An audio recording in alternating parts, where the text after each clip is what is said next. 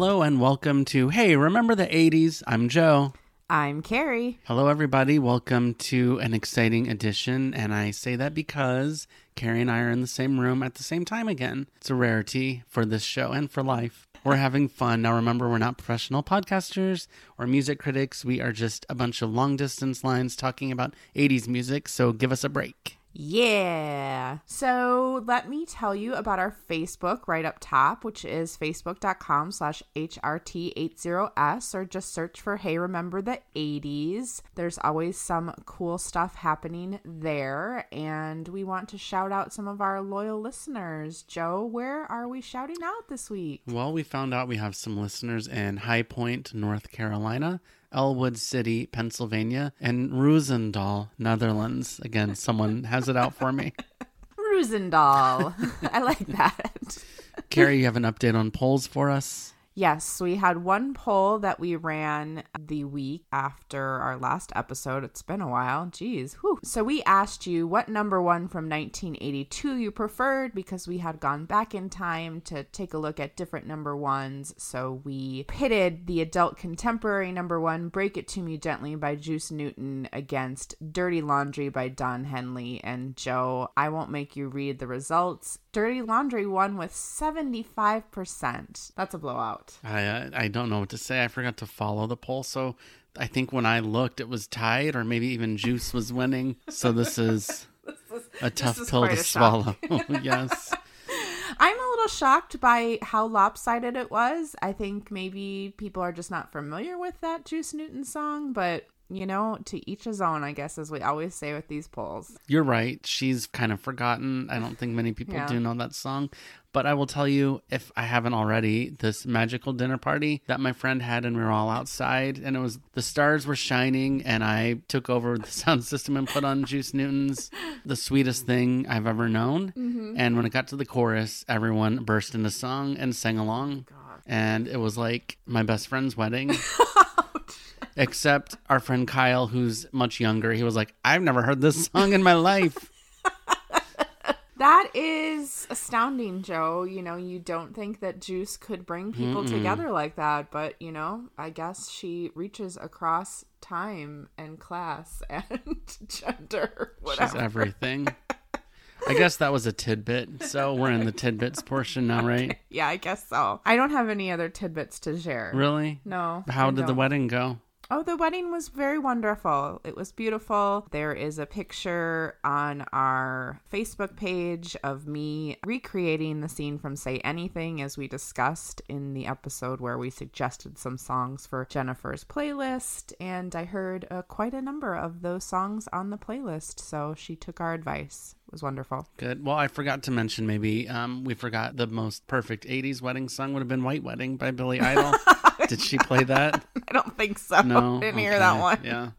All right, Joe. Well, let's move into our review section, because we have quite a few, and I've been promising you several reviews for weeks and weeks and weeks, and I can finally report back. So I'm going to start with my review of I Want My MTV. I want my MTV.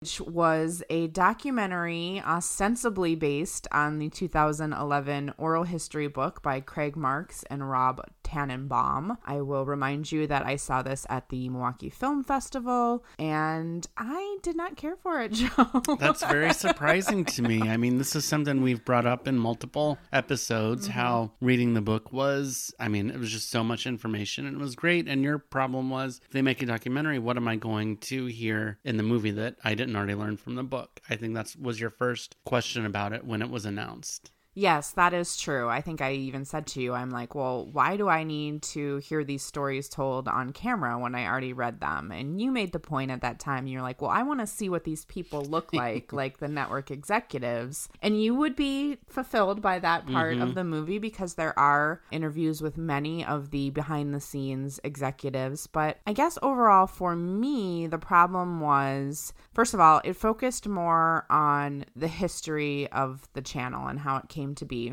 which could be really interesting, but it was so short that they just couldn't get into anything. Like, it was a little bit longer than 90 minutes. So I kind of wonder, like, well, why didn't they take some time to get a little deeper on some of these issues? And the book itself, I remember being more, or maybe I just remember those parts better because it was what I was interested in, but like specific stories about videos. And this just very much took sort of like a very high level look at how the network came to be, then not really even getting into the meat of it because they didn't have time. So it's like they'd mention something that you're like, oh, that sounds interesting, but then they'd never go anywhere with it. Like the one segment that really bothered me too was they had this segment on Black artists.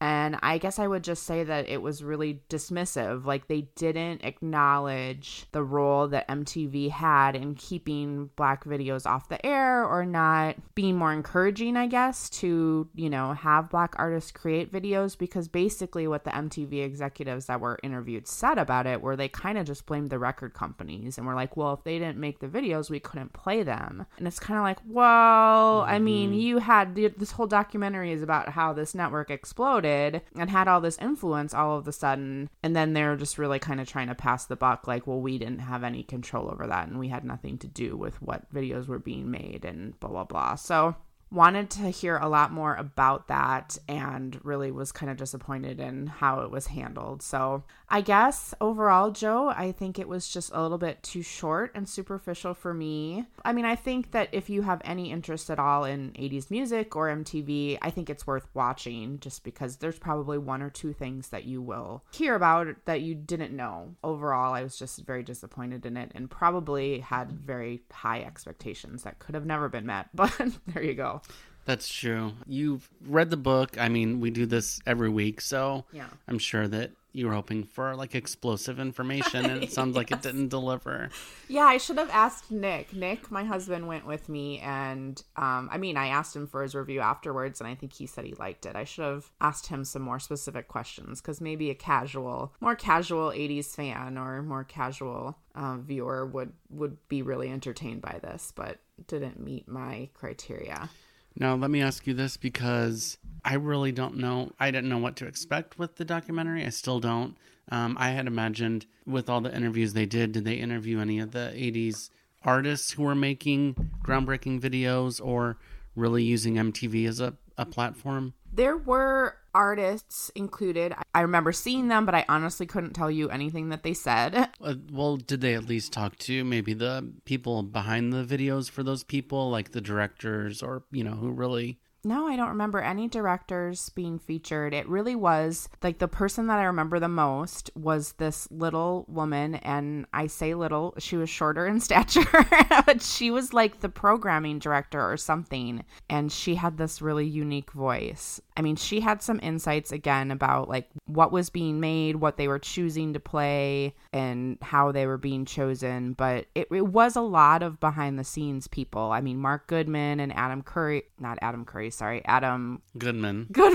No, not Adam Goodman. Alan Hunter. Oh my God, we can't Wake even up. blame. Are you hungover? I don't even know.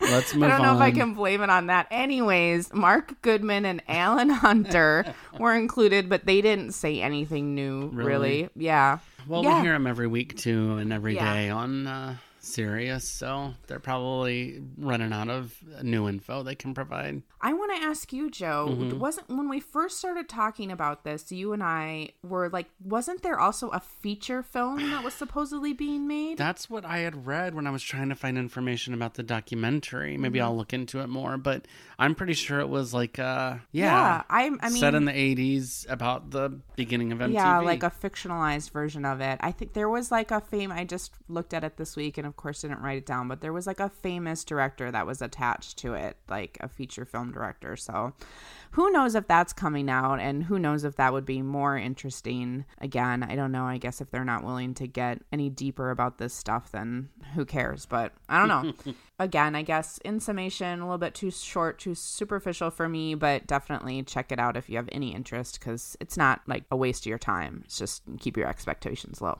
I will check it out as soon as I can. It's very hard to find information about it. I know it's going to air on A&E eventually. One day, Joe. Well, maybe we can move on to a review of something that I did get to attend, and that was the show last night at Potawatomi Casino.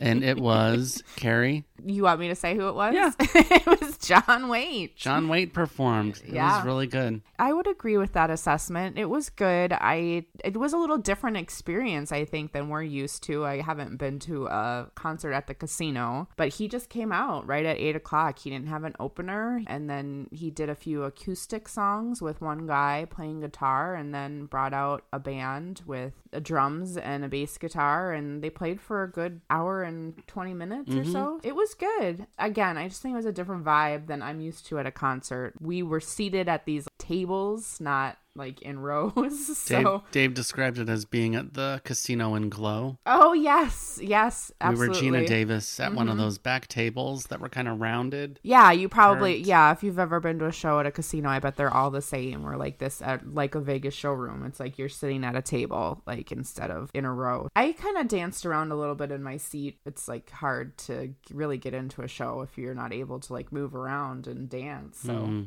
But he played a lot of Baby songs. He played Midnight Rendezvous. He played Back on My Feet Again. Yep. Mm-hmm. He played Every Time I Think of You by the Babies, which I thought was a big bust because he didn't have the backup singer. Yeah.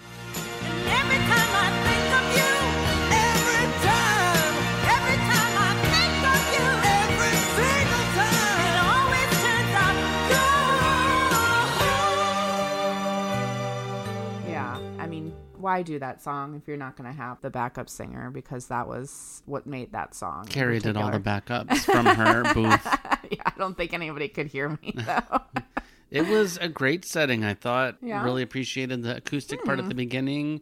I thought the band was really great. Yeah. They ended the set with a cover of Led Zeppelin's Whole Lotta Love, which was really show-offy, but I think the people ate it up. They also did All Along the Watchtower at one point. Yeah, you're right. It took me a minute to figure out what it was. I don't know if you caught on right away. Yeah, they were really pandering to an audience that was maybe about 10 to 20 years older than us. Yeah, I think we were the youngest people there. I did see one young man who looked like he was dragged there by his mom.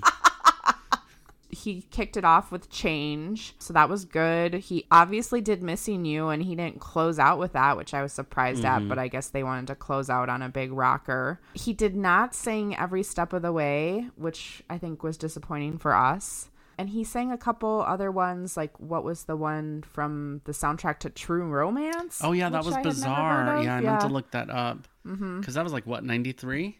Yeah, I mean, when he said the soundtrack, you even like said a name of a movie out loud that you thought it was going to be, and it was not. And we were both like, True Romance. Yeah, About Last Night. Yeah, yes.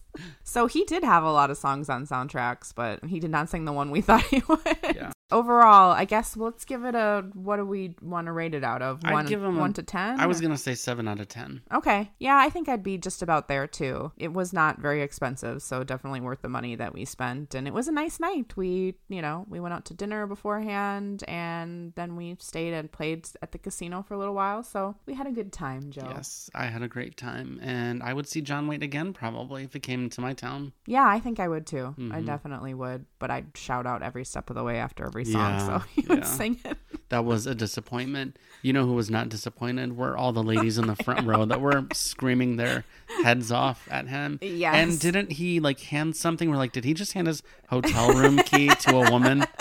Yes, he did hand something to a woman, and we were very curious about what it was. I thought maybe after the fact, maybe it was a guitar pick. Like sometimes people do that. You think still? No. Allegedly, don't sue us, John Waite.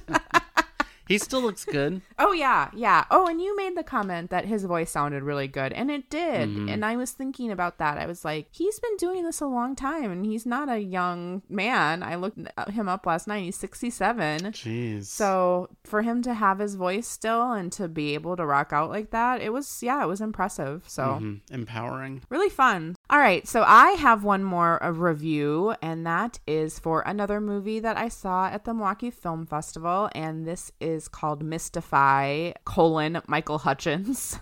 That's the title of the documentary, and it was directed by Richard Lowenstein, who directed many of the music videos for INXS, including What You Need You Tonight / Meditate, and Never Tear Us Apart. So this one, Joe, I loved.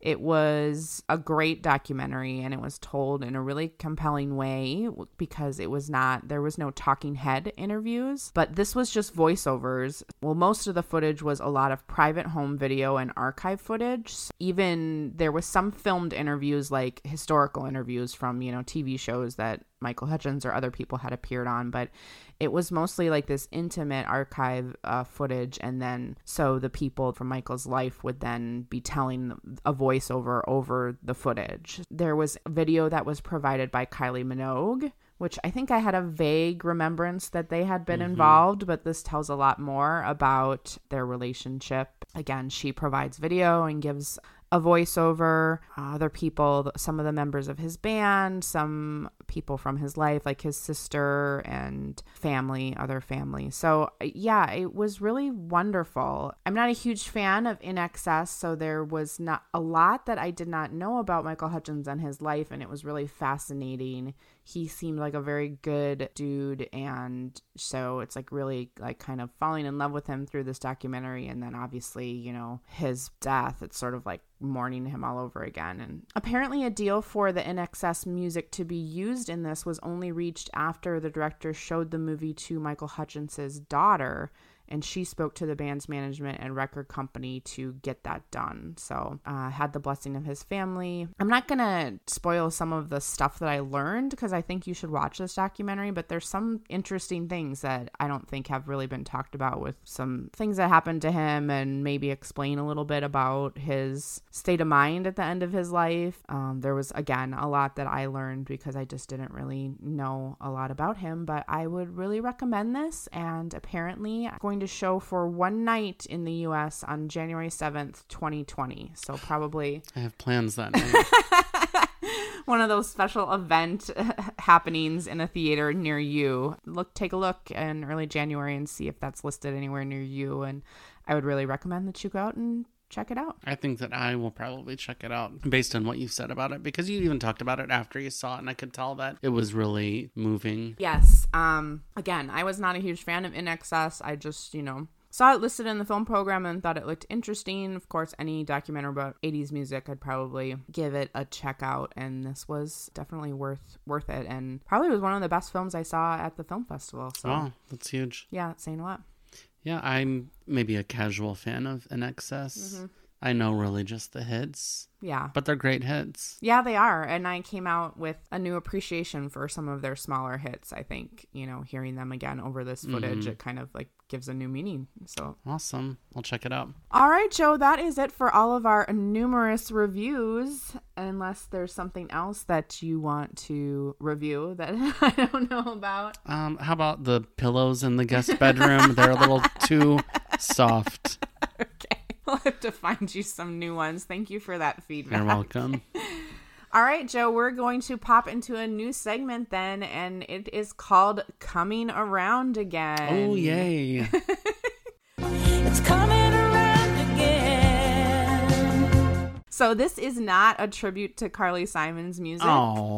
Although I do like Carly Simon, a lot of her stuff. We discussed recently in the Pointer Sisters Unsung Heroes segment a couple weeks ago that I'm So Excited was remixed and reissued. So we started thinking about what other 80s songs were released twice and why.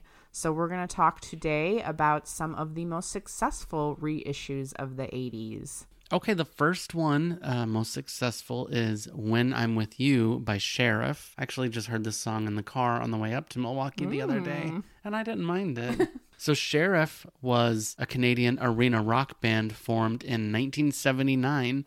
The only album they had was their self-titled 1982 release, which produced 2 singles. The first, You Remind Me, reached 33 on the mainstream rock songs chart, and the second, When I'm With You, peaked at only 61 on the top 100 on June 11th, 1983. It was written by keyboardist Arnold Lanni for his girlfriend. It was the only gift he could give her on Valentine's Day because he was poor. think he was just a poor little musician. So she apparently liked it because she married him a couple years later. And it was the last song that they added to this record in 1982. So the band broke up in 85, but in November of 1988, a program director at a station in Minneapolis, the same station that had broken Roxette's The Look, thanks to that foreign exchange student that we're still trying to find. Yeah, we talked about that at some point. So this station began playing the song and other stations followed. Capitol Records re-released the song in its original form as a single, and it hit number 1 on February 4th, 1989. I love a good comeback story. Yeah, and this is definitely one of those. You may remember the song from its final moments when lead singer Freddie Kersey holds the last note for 19.3 seconds, which is 100% insane.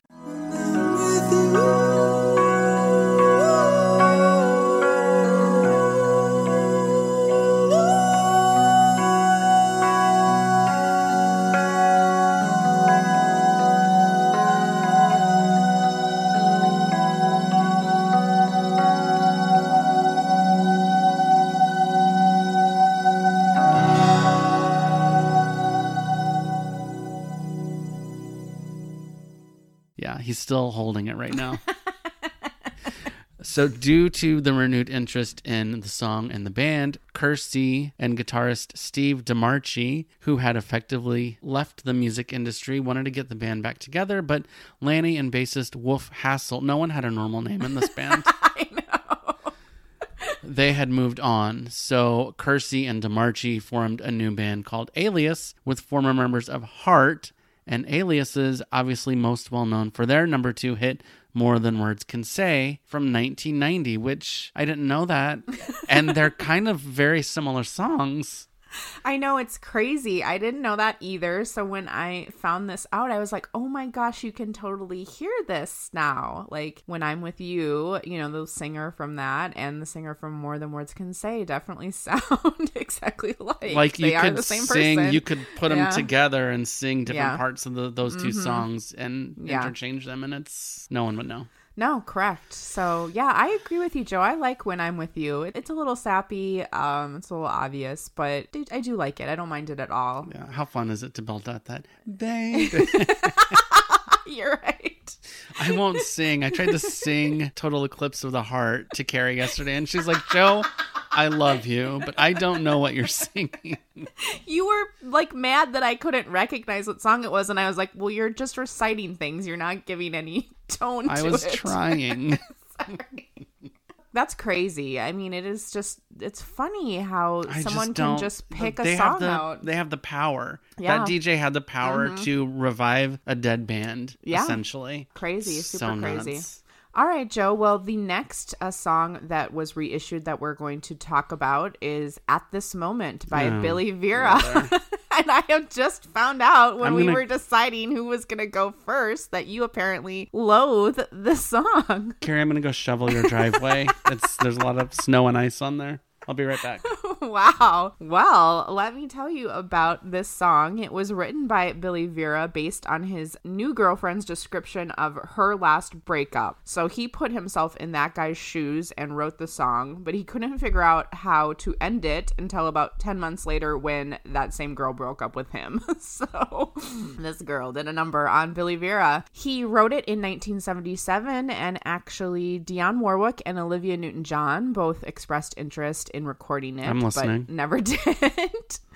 So finally, Billy Vera and his band, The Beaters, recorded it live in January 1981 at the Roxy in LA and released it as a single later that year under the name Billy and the Beaters. They had a minor hit with I Can Take Care of Myself, which went to 39, but At This Moment was not as successful and only went to 79, peaking on October 3rd, 1981. So fast forward to 1985, and a writer writer for the television show Family Ties had written an episode that required a sad romantic song and just happened to go out for a night to a bar and saw Billy and the Beaters perform at this moment, which fit perfectly for the scene he was imagining. The song was licensed to serve as the theme song for the romantic relationship between Alex P. Keaton and Ellen Reed, played by Michael J. Fox and Tracy Pollan, and they would actually fall in love and get married after appearing on that show together. So it most famously plays over a scene of them dancing together, and then Alex later drives after the character's train to convince her not to marry a different guy. Joe, I remember this very distinctly from my youth because this was one of the first times that I think I remembered swooning at a television show. I remember you? the episode. Yeah, I thought you were going to say that the episode scared you because you had to look at Billy Vera.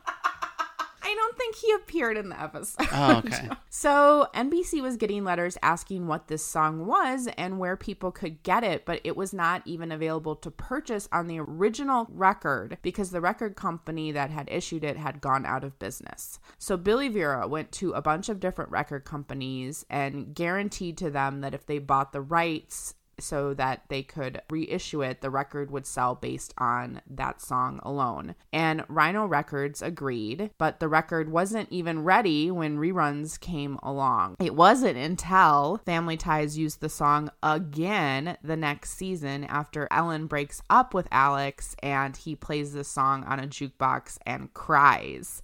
What did you think I would do at this moment? When you're standing before me with tears in your eyes, trying to tell me that you have found you another, and you just don't love me no more. And this time the record was available and it shot up the charts, reaching number 1 on January 24th, 1987. Pretty incredible reissue story, Joe, but you are just shaking your head. I like the story. I don't like the song, but I think Billy Vera owes that guy at Family Ties like 2 cars because he bailed him out twice. I know. Think about now when, I mean, information is so available. Like what song was that playing in a movie? Shazam like, it. Yeah, number 1, Shazam it, or go look the next day and it'll be listed on IMDb or wherever it is. You know, the fact that people were writing letters into NBC and saying like, what is this song and where can I get it? Just amazing. Do they have to respond to those? I don't know. It's a lot of busy work for NBC secretaries. I guess so. Billy Vera kept a lot of people busy with this song, but I like the song, Joe. I probably like it just because it has such good memories and is associated with that TV show. Family Ties was one of my favorite shows when I was a kid, and like I said, that had a huge impact on me. Yeah, that's a touchstone for a lot of people our age, I believe. Yeah. But what's with the band name Billy Vera and the Beaters? That's gross. What are they going to tour with, the Strokes? All right, let's move on. Okay. Another song that was re-released to greater success was Red Red Wine by UB40, which I hear every day of my life in those commercials for Tide Pens or something. Oh my God. Ugh, okay, so this was originally written and recorded by Neil Diamond in 1967. I don't think I've ever heard his version. I don't think so either. I'm not like clamoring. A reggae-inspired version of this song was recorded by Tony Tribe in 1969. Now that version I would listen to. So here comes UB40. They're an English reggae and pop band. English reggae. I don't know. It's just something weird about it. So they formed in 1978, and UB40 was only aware of the Tony Tribe version because they're too cool for school. I guess so. We don't know who Neil Diamond is. So they recorded a cover for its 1983 album of covers called Labor of Love. UB40 was pretty successful in the UK, and its first 8 singles reached the top 40, and this went to number 1 in the UK. It peaked at 34 in the US in March 1984. The US single version released at this time ran about 3 minutes and omitted the Toasted verse by Astro, the group's vocalist and trumpet player, which starts Red Red Wine, you make me feel so fine. You know the drill. Yeah, we'll put that in there so people know exactly what we're talking about. Okay, good. Red, red wine, you make me feel so fine. You keep me rocking all of the time. Red, red wine, you make me feel so grand. I feel $1 million when you're just in my hand. So toasted basically means rapping or chanting in the reggae universe. So there's your I thought that was very interesting. new info Learned a for the day. New term. Well, you know who wasn't feeling it? Were pop stations in 1983. They were like, what? So that takes us to June 1988 when UB40 performed the song at Nelson Mandela's 70th birthday tribute, a massive concert staged at Wembley Stadium in London and was broadcast across the world, although in the US most of the political content was censored. So go read the wiki page for all the crazy drama. Yeah, there's a lot of stuff that I was going to put into this outline that I was like, well, that's a whole tangent. So please just go read that Wikipedia page. We'll wait. So that reintroduced the song to the world, and a program director in Phoenix included the song in a bring back section that highlighted a song that should have been a hit. That's awesome. Yeah. I love that.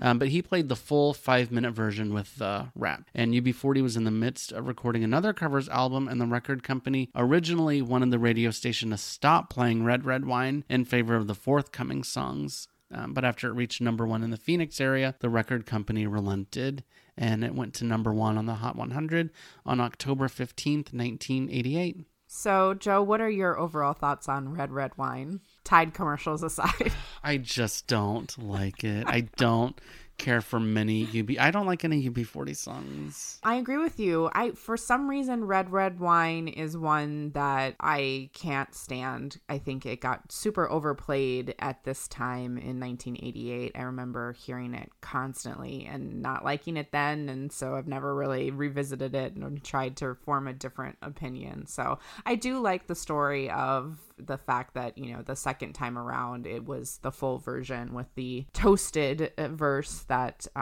people actually like. Radio programmers didn't have a very high opinion of what people would think of things like that. So I like that it got a second chance and went to number 1 and proved some people wrong, but I don't particularly care for it, so it doesn't matter. I feel the same way, but I do appreciate a story like that. It's always very interesting to find out the reasons, hence the segment we're doing, even if you don't love the song. Yep. I think it's cute. So last one that we're going to talk about today is Mony Mony by Billy Idol, which was, of course, originally recorded by Tommy James and the Shondells, which reached number 3. Billy Idol originally recorded this as a studio version in 1981 for his first solo recording after he left the new wave band Generation X. Here she come now, say money, money. Shoot 'em down, turn around, come on, money. It was on an EP that also included Dancing with Myself. And Dancing with Myself, I found out, was actually recorded by his band Generation X and remixed and re-released as a Billy Idol solo single. That's interesting. So Mony Mony was released at that time, but only reached 107. However, along with its B-side Baby Talk, it did reach number 7 on the Dance Club Songs chart. I think we forgot to mention, Joe, when we did the Back in Time segment where we kind of talked about different charts, that our friend of the podcast, Michael, had highlighted that sometimes the dance club charts in the early 80s were like the dumping grounds for songs that were unclassifiable pre the alternative charts. So maybe some of the songs that were hitting the dance charts weren't exactly dance songs, but were just songs that they couldn't find any other place for. It was mildly successful on the dance club chart. But in 1985, Billy Idol was putting together a compilation album called Vital Idol. Perfect. Yeah. That essentially remixed songs from his first 2 albums and the Don't Stop EP. So this album was only released in the United Kingdom, but contained a new mix of Mony Mony dubbed the Downtown Mix. However, that album was not released in the United States until 1987, and so when it was released here, Billy recorded yet another version of Mony Mony. He really loves this song, I guess, and this was a live recording. Here she comes now, sing a money, money. Shoot it up, come on, money, money. So So that was what was released as a single in the US to promote the Vital Idol album in 1987. And this live version went all the way to number 1 on November 21st, 1987. And it was Billy Idol's only number 1 chart hit. Crazy, considering that I think a lot of his songs, probably ones that didn't even make it very high on the charts, are now some of the most played songs on 80 Station. White Wedding included, which you mentioned earlier. Eyes Without a Face. Yeah. And coincidentally, Moni Moni displaced Tiffany's I Think We're Alone Now from the top spot, which of course was another Tommy James and the Shondells cover. So a little bit of chart trivia for you there. They also ended up side by side in the year-end countdown. Wow, Joe, breaking out some facts dun. there. Good for you. And Carrie, did you notice 2 of the songs you picked for the segment? The live version went to number 1. Yes, I did notice that. Oh. What's the opposite of dun dun dun? Yeah, so Joe, these 4 were the ones that I could find that when reissued hit number 1. So I guess these are the most successful, as we said, chart reissues of the 1980s, and lots of different stories about why they were reissued. Pretty interesting. I thought there was some really good stuff in there. Yeah, can't wait to see what others you uncover. Are you finding these from your top 40 hits book by Billboard? I am. The Joel Whitburn book, he has a specific legend, or I'm trying to think of the word. Notation? Yes, notation for songs that were reissued. But that one is only for top 40 hits. So we actually have another book that I'll use in the future for some songs that didn't hit the top 40 but were reissued. So we'll talk about less successful reissues in the future when we revisit this. Great. All right. Well, that wraps it up for today. It sure does, Joe. Carrie and I have to get ready for what would you call it? A Halloween dance party? Yeah, I'm curious to see what it's going to be like. I think it's a tribute band. There's a whole lineup that we're going to see tonight at a place. So I think it'll be more like a concert atmosphere. So hopefully there will be a lot of fun dancing and people having a good time. If someone sings Billy Vera and the Beaters, I'm out of there. All right, I'll keep that in mind. Talk to us on our Facebook page. We'll put some polls up this week and some posts so that you can comment and talk to us. It's been a while. It took a break, so it felt weird to not be on the Facebook page as much, but now you will see us there again. We'll put some pictures up too from this weekend, Joe. We took some good ones at John Waite last night, and we'll have to take some tonight. I believe you will be in costume. I will be in costume, and it's 80s related. Wait until you see this one, folks. So anyways, we'll leave you with our directive, as always, to be kind to us, be kind to others, but most importantly, be kind to yourself. Please do that. All right. Talk to you later. Bye. Bye. And we're leaving broken hearts behind. You mystify.